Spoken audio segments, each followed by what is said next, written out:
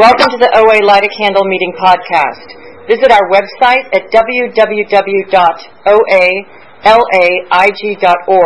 where you'll find 3 separate speaker feeds with over 400 speaker files, forms for ordering CDs for these speakers, and a place to donate to keep this special service active.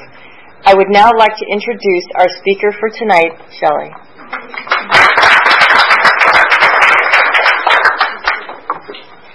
Hi, I'm Shelley, and I am a compulsive overeater.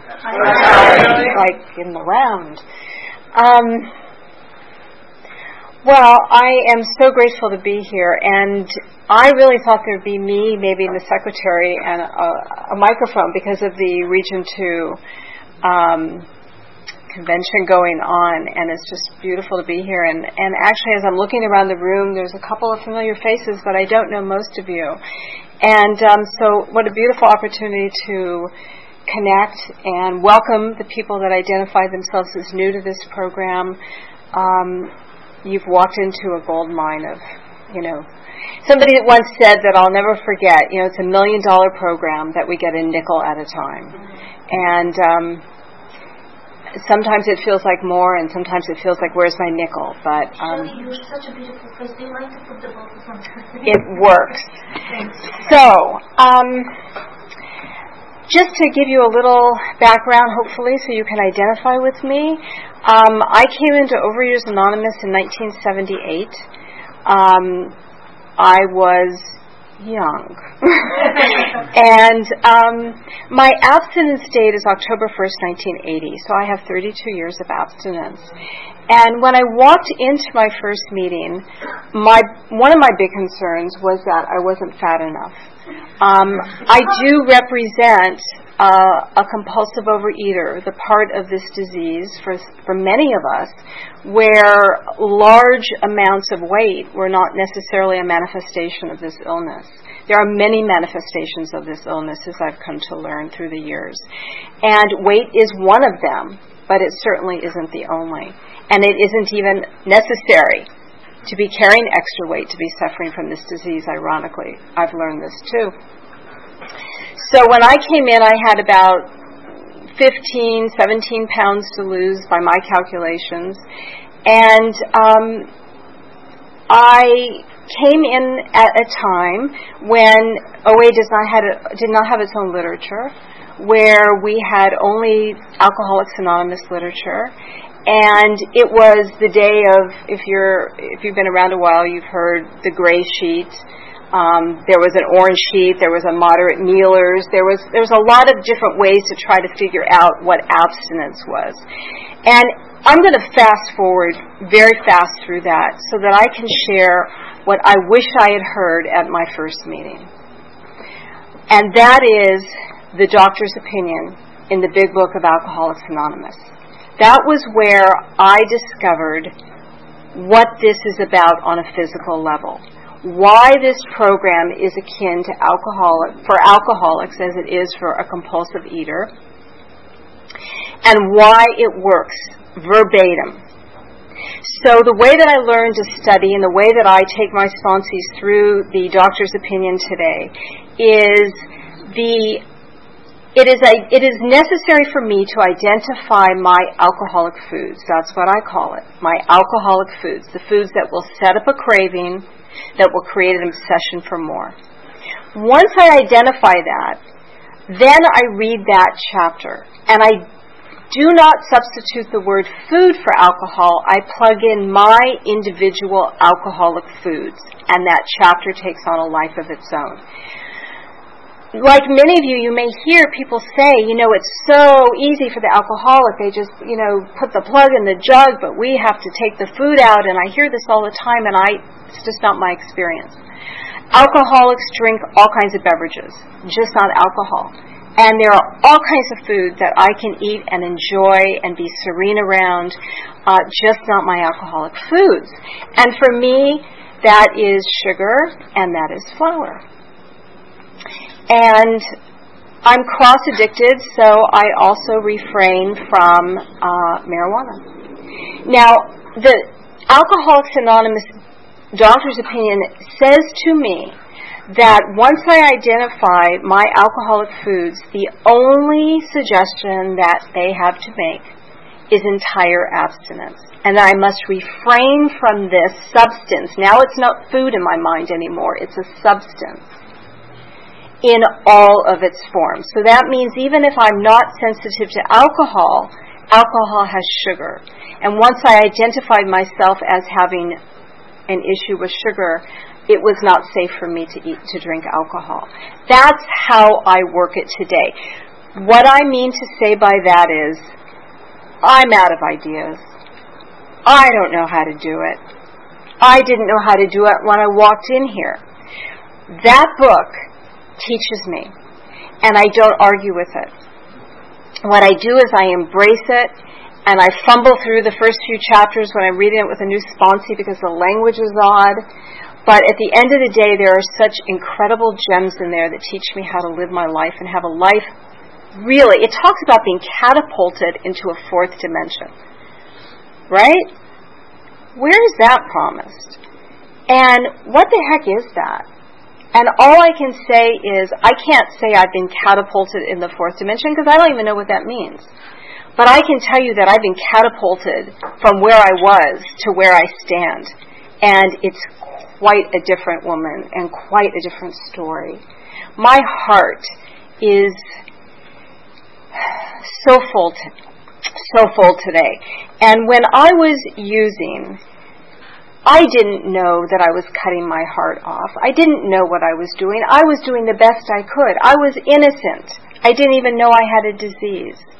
But when I came in here, and I came in here at 23, and I wandered into a morning meeting, and I took two things away from that meeting.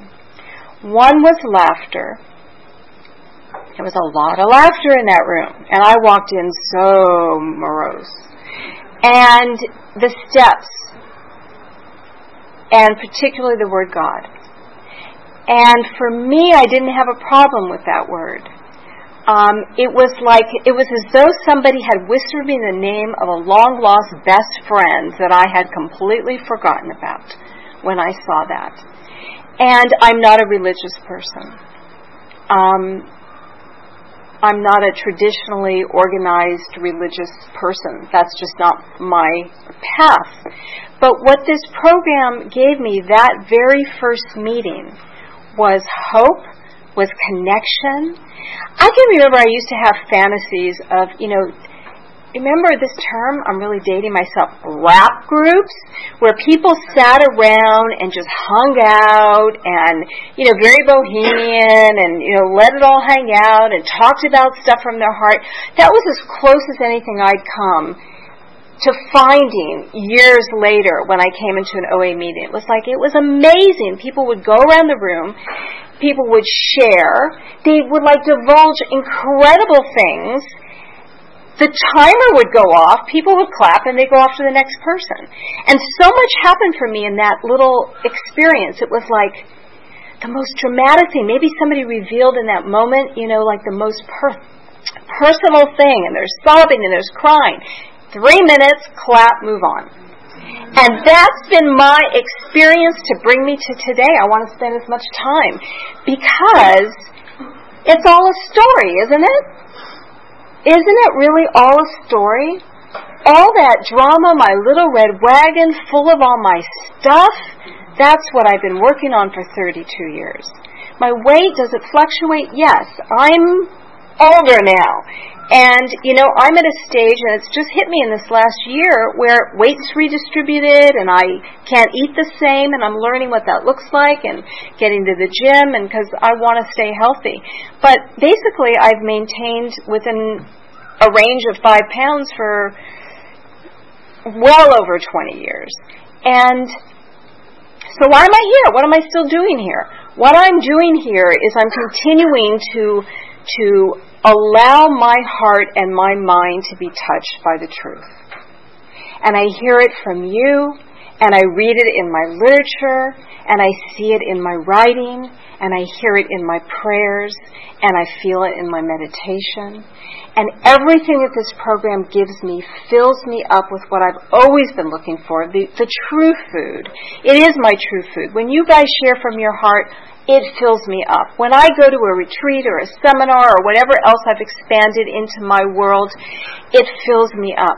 But make no mistake, as an addict, this is my fundamental core program. Whatever I've added that has enlarged my spiritual life, I am an addict through and through.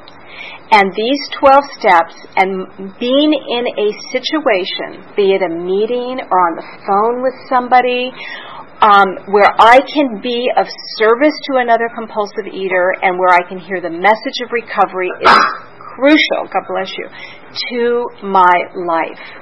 So it's not just about how spiritual and how out there I can get. I have to stay very grounded in that I am an addict and that this program, a day at a time, if I do the work, I have a daily reprieve. A daily reprieve from what? For a long time that meant to me that I wouldn't binge.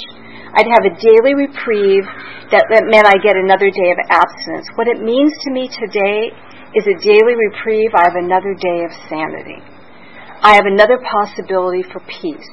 I have another opportunity for serenity. There's another possibility to be of service. There's another possibility to remember I'm being breathed and to be with it. There's another opportunity to see that there's nothing for me to do. There's no experience for me to create. There's nothing for me to do but to sit and to receive the blessings of this program. Now, that sounds odd to me even, because I do a lot of work. So what does my day look like? What my day looks like is my first phone call from a sponsee comes in at 7:45, and my last one comes in at 9. They're 15-minute intervals. So from 7:45 until 9:15 in the morning these days, I'm on the phone with a sponsee. In different literature with each one. Some are reading me writing. Sometimes somebody has a pressing problem. But what an amazing gift and strength for my own program to start my day this way. But I started even sooner because I journal with my higher power. And then I have my own prayers, my own meditation that I do for myself. Those women that pick up the phone and call me give me the greatest gift and strengthen my program unlike anything else. You know, and the big book does talk about this, that when all else fails, work with another. And this has really, really been my experience. Even when it's not failing, work with another. It's amazing sense of purpose, and we really can touch others in ways that nobody else can, because we understand. We know the suffering. We know the insanity. We know what it feels like. I'm assuming, anyway, I'm in good company here, that we know what it feels like to be talking to somebody and have an entire inner dialogue going on about something else. It might not be about food. It might be about, how could you be saying that? You know, you're making such this inner talk, this crazy inner talk that seems to never stop. I've learned how to stop it. I've learned how to stop it by the grace of this program. It's called pencil, paper. It's like there's a thought that's driving me crazy. Grab it, slam it, put it on paper. Stops it. In that moment, at least for them, it stops it. What do I do with it once it's on paper? Well, what's the thought? You're an outcast.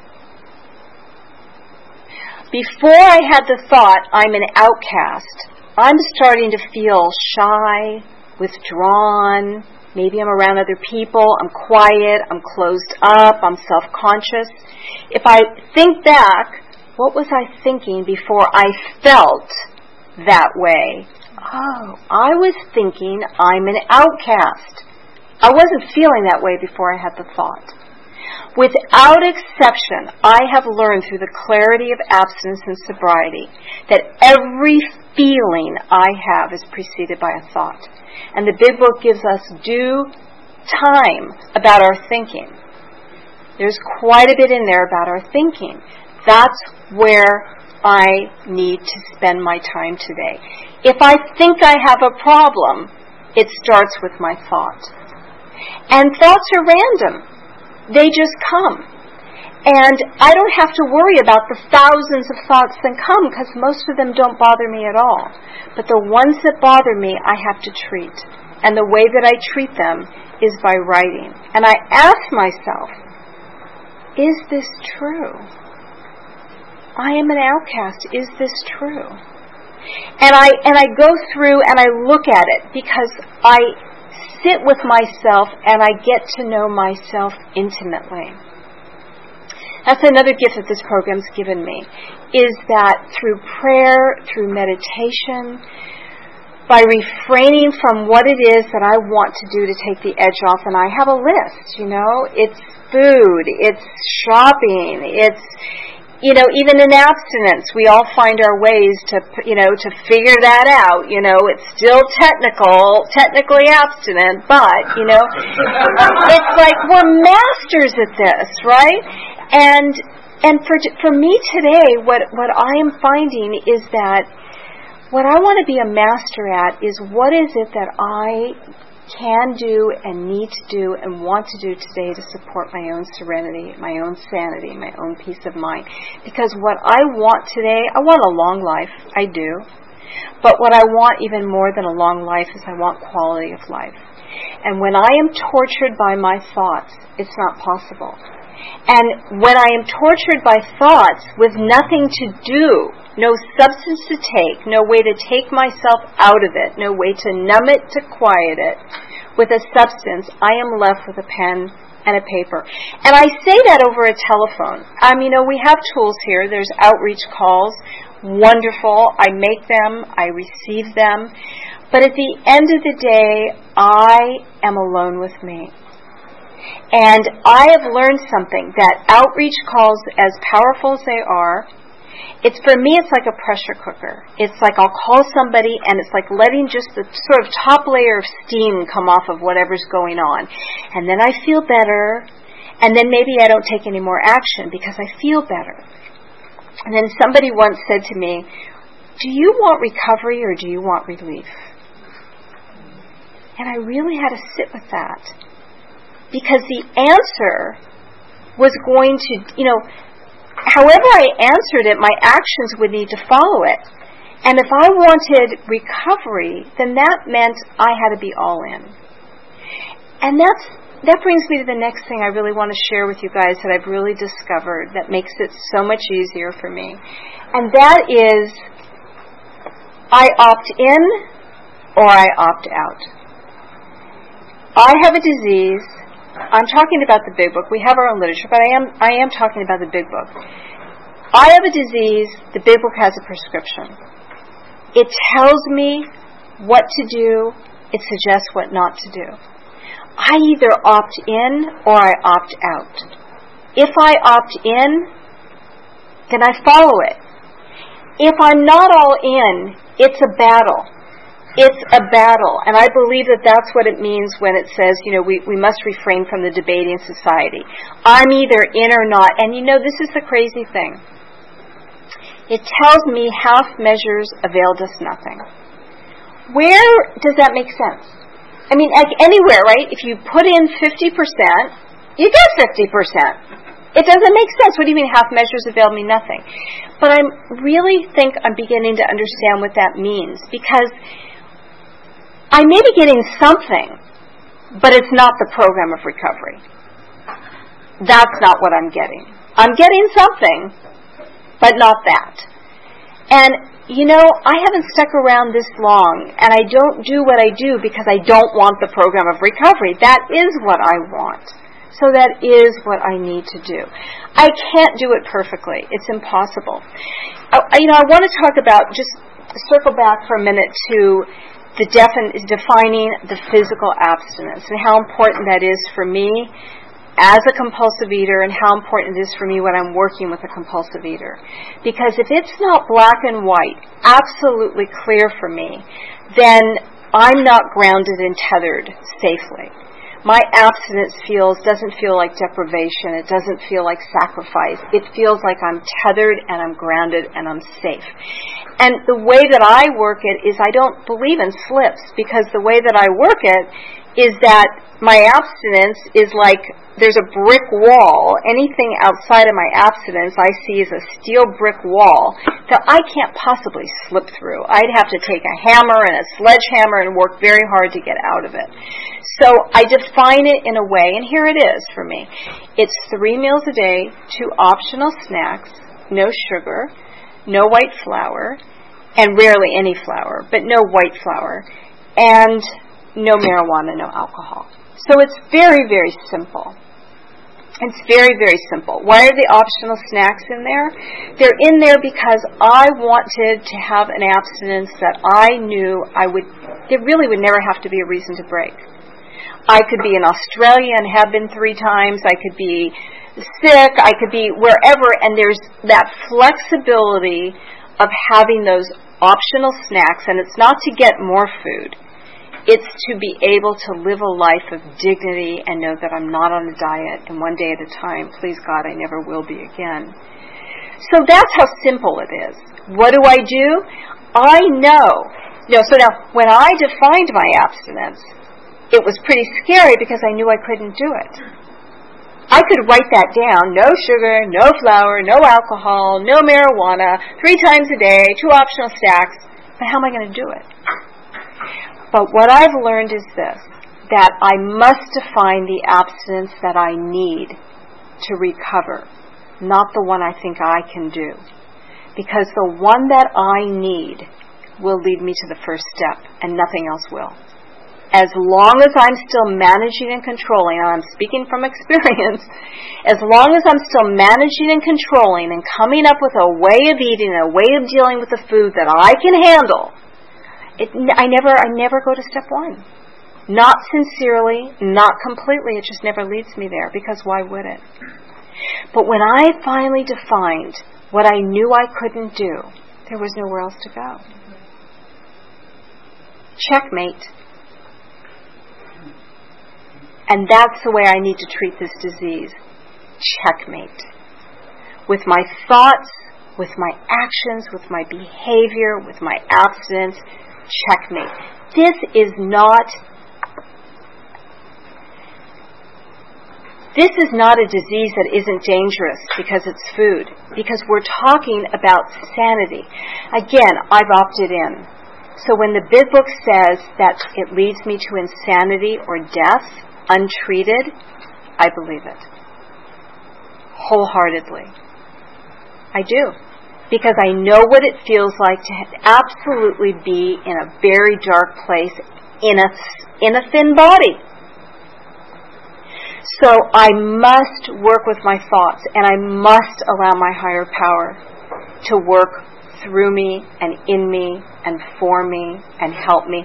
I have no other chance. I have no other choice. I love the acronym for TRUST. I just remembered it the other day. Try using step 3. And I'm really sitting in step 3. I'm going through my steps again, and I'm in step 3, and I'm really sitting with this: what is my concept of a higher power today? Not what was it 32 years ago or 32 minutes ago. What is it? And is it something that I really will make a decision to turn my will and my life over to the care of? And if it's not, that's okay, because again, the clear, simple instructions are, you come up with your own definition. You come up with come up with my own definition. This is the beauty of this program, is that wherever I am, I can keep expanding my understanding, my definition, my story about what God is. Because I have no idea. I have no idea what God is. I just know in any given moment what I need, that energy, and I call God a million different names. Energy, universe. People calls it the great reality, which I love, because reality rules. I can't argue with reality. So that brings me to the next part of where I am in my program. It used to be page 449, page 417. It talks about acceptance. It says, and acceptance is the answer to all our problems today. I love that page. Do you ever notice that all is in italics? It doesn't say some of our problems, just the ones that are driving you crazy, the ones you don't want to let go of. It says simply, acceptance is the answer to all my problems today. Okay, simple enough, right? But how? Once again, how? How do I accept what is unfathomable to me, what's not part of my plan, what scares the heck out of me, what is the last thing I wanted, which is a situation I'm in for years where I didn't want it in the first place. I mean, in 32 years of abstinence, I've gone through a lot of different things in my life. I've gone through a marriage and a divorce and a bankruptcy and infertility and birth and a remarriage, and oh my God, I mean, the most recent thing is they think I might have glaucoma. This is just this week. And, so it's like, how can I live with the possibility of a diagnosis of glaucoma and love it? How can I live with that possibility and embrace it and not have it impact my serenity? Well, it's a process. The first step is to show up. The next step is to have tests. The next step is to listen to not only the doctors, but to my own inner self. The next step is to make intelligent decisions. The next step is to be thankful that I can see today. The next step is to know that it could be so much worse, whatever it is, and on and on and on. Because here's what I know for sure. I'm not working this hard because I don't know what life will give me. And I don't believe in a punishing God. I believe life gives us what it gives us, and then God gives us the strength to walk through it. If we want it. My God is so polite, I have to ask. It just stays out of my way completely. In fact, I have to pray and say, please, if I forget to invite you, please be there. So polite. So incredibly kind. So incredibly kind. But I forget to ask. So my goal is not just acceptance, but it's to be completely joyful no matter what is going on in my life. Because who the heck I don't know. I can worry about going blind and walk out of here and get hit by a truck. I have no idea what's in store for me. None. And coming from that I don't know place, I never thought would bring me the peace that it does. I thought knowing would. I thought figuring out would. I've been trying to figure myself out of a trap like this disease. Chuck C says this is a trap we can't spring. I can't figure myself out of anything. I can just sit with it. I can be with it, and I look for how it is serving me.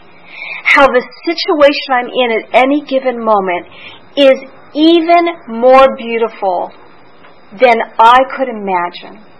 And I always find it. I'm telling you that from my heart. I've never not found it to be true. How could losing my sight be a good thing if I live in a friendly universe? And I came up with a list. I grew up with a grandfather that was blind.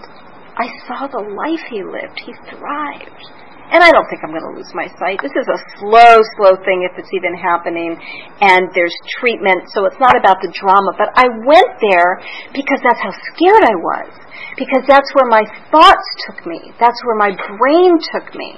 I had myself blind and broke because I wouldn't be able to afford the treatment and I wouldn't be able to see. That's what this thing will do each and every time.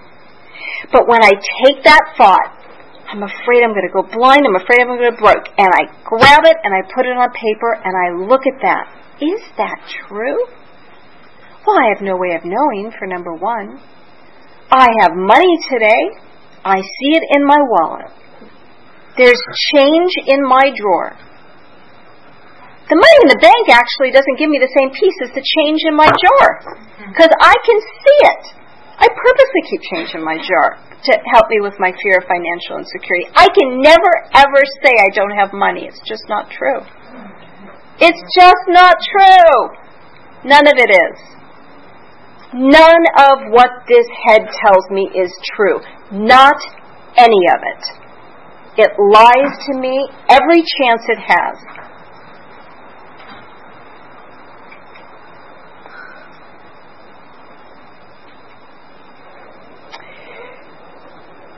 So, I am going to, there's another few minutes. I'm just going to take a couple minutes to say one thing about thoughts. I hear in here, and it worked for me until it didn't, thank your head for sharing. Tell the committee to shut up. Right? All this stuff. I mean, who wouldn't? It drives us nuts. But I've learned a better, gentler way to treat myself and my thoughts, and that is to embrace them. That is to thank them. The ones that are causing me trouble are there to teach me. They're there to help me. I've learned this by putting them on paper. They're gifts. They're there to share what I need to see. And so that is another level of peace that I found in this program. I do have a head that has a committee, but I'm learning to embrace it and to allow it to be yet one more guide on my journey for me. And that's working for me so much better than the harshness, because I've been harsh with me all my life. And I don't want to do that to me anymore. And when I stop being harsh with me, I can be kind to you. And when I'm kind to you, I'm connected. It's family. Where do you find, I can't find a separation, except when I'm believing a thought that's not true. So when I look around the room, all I see are mirrors. I mean, I don't know what any of you are thinking, but I do know that you're still sitting here listening to me. You're with me. You're supporting me just by sitting in your chair. And I thank you from the bottom of my heart for that. And again, if this is your first meeting and you didn't hear what you needed from me, please note there are so many meetings. Avail yourself of them, and that this program does work, and to keep coming back. Thank you.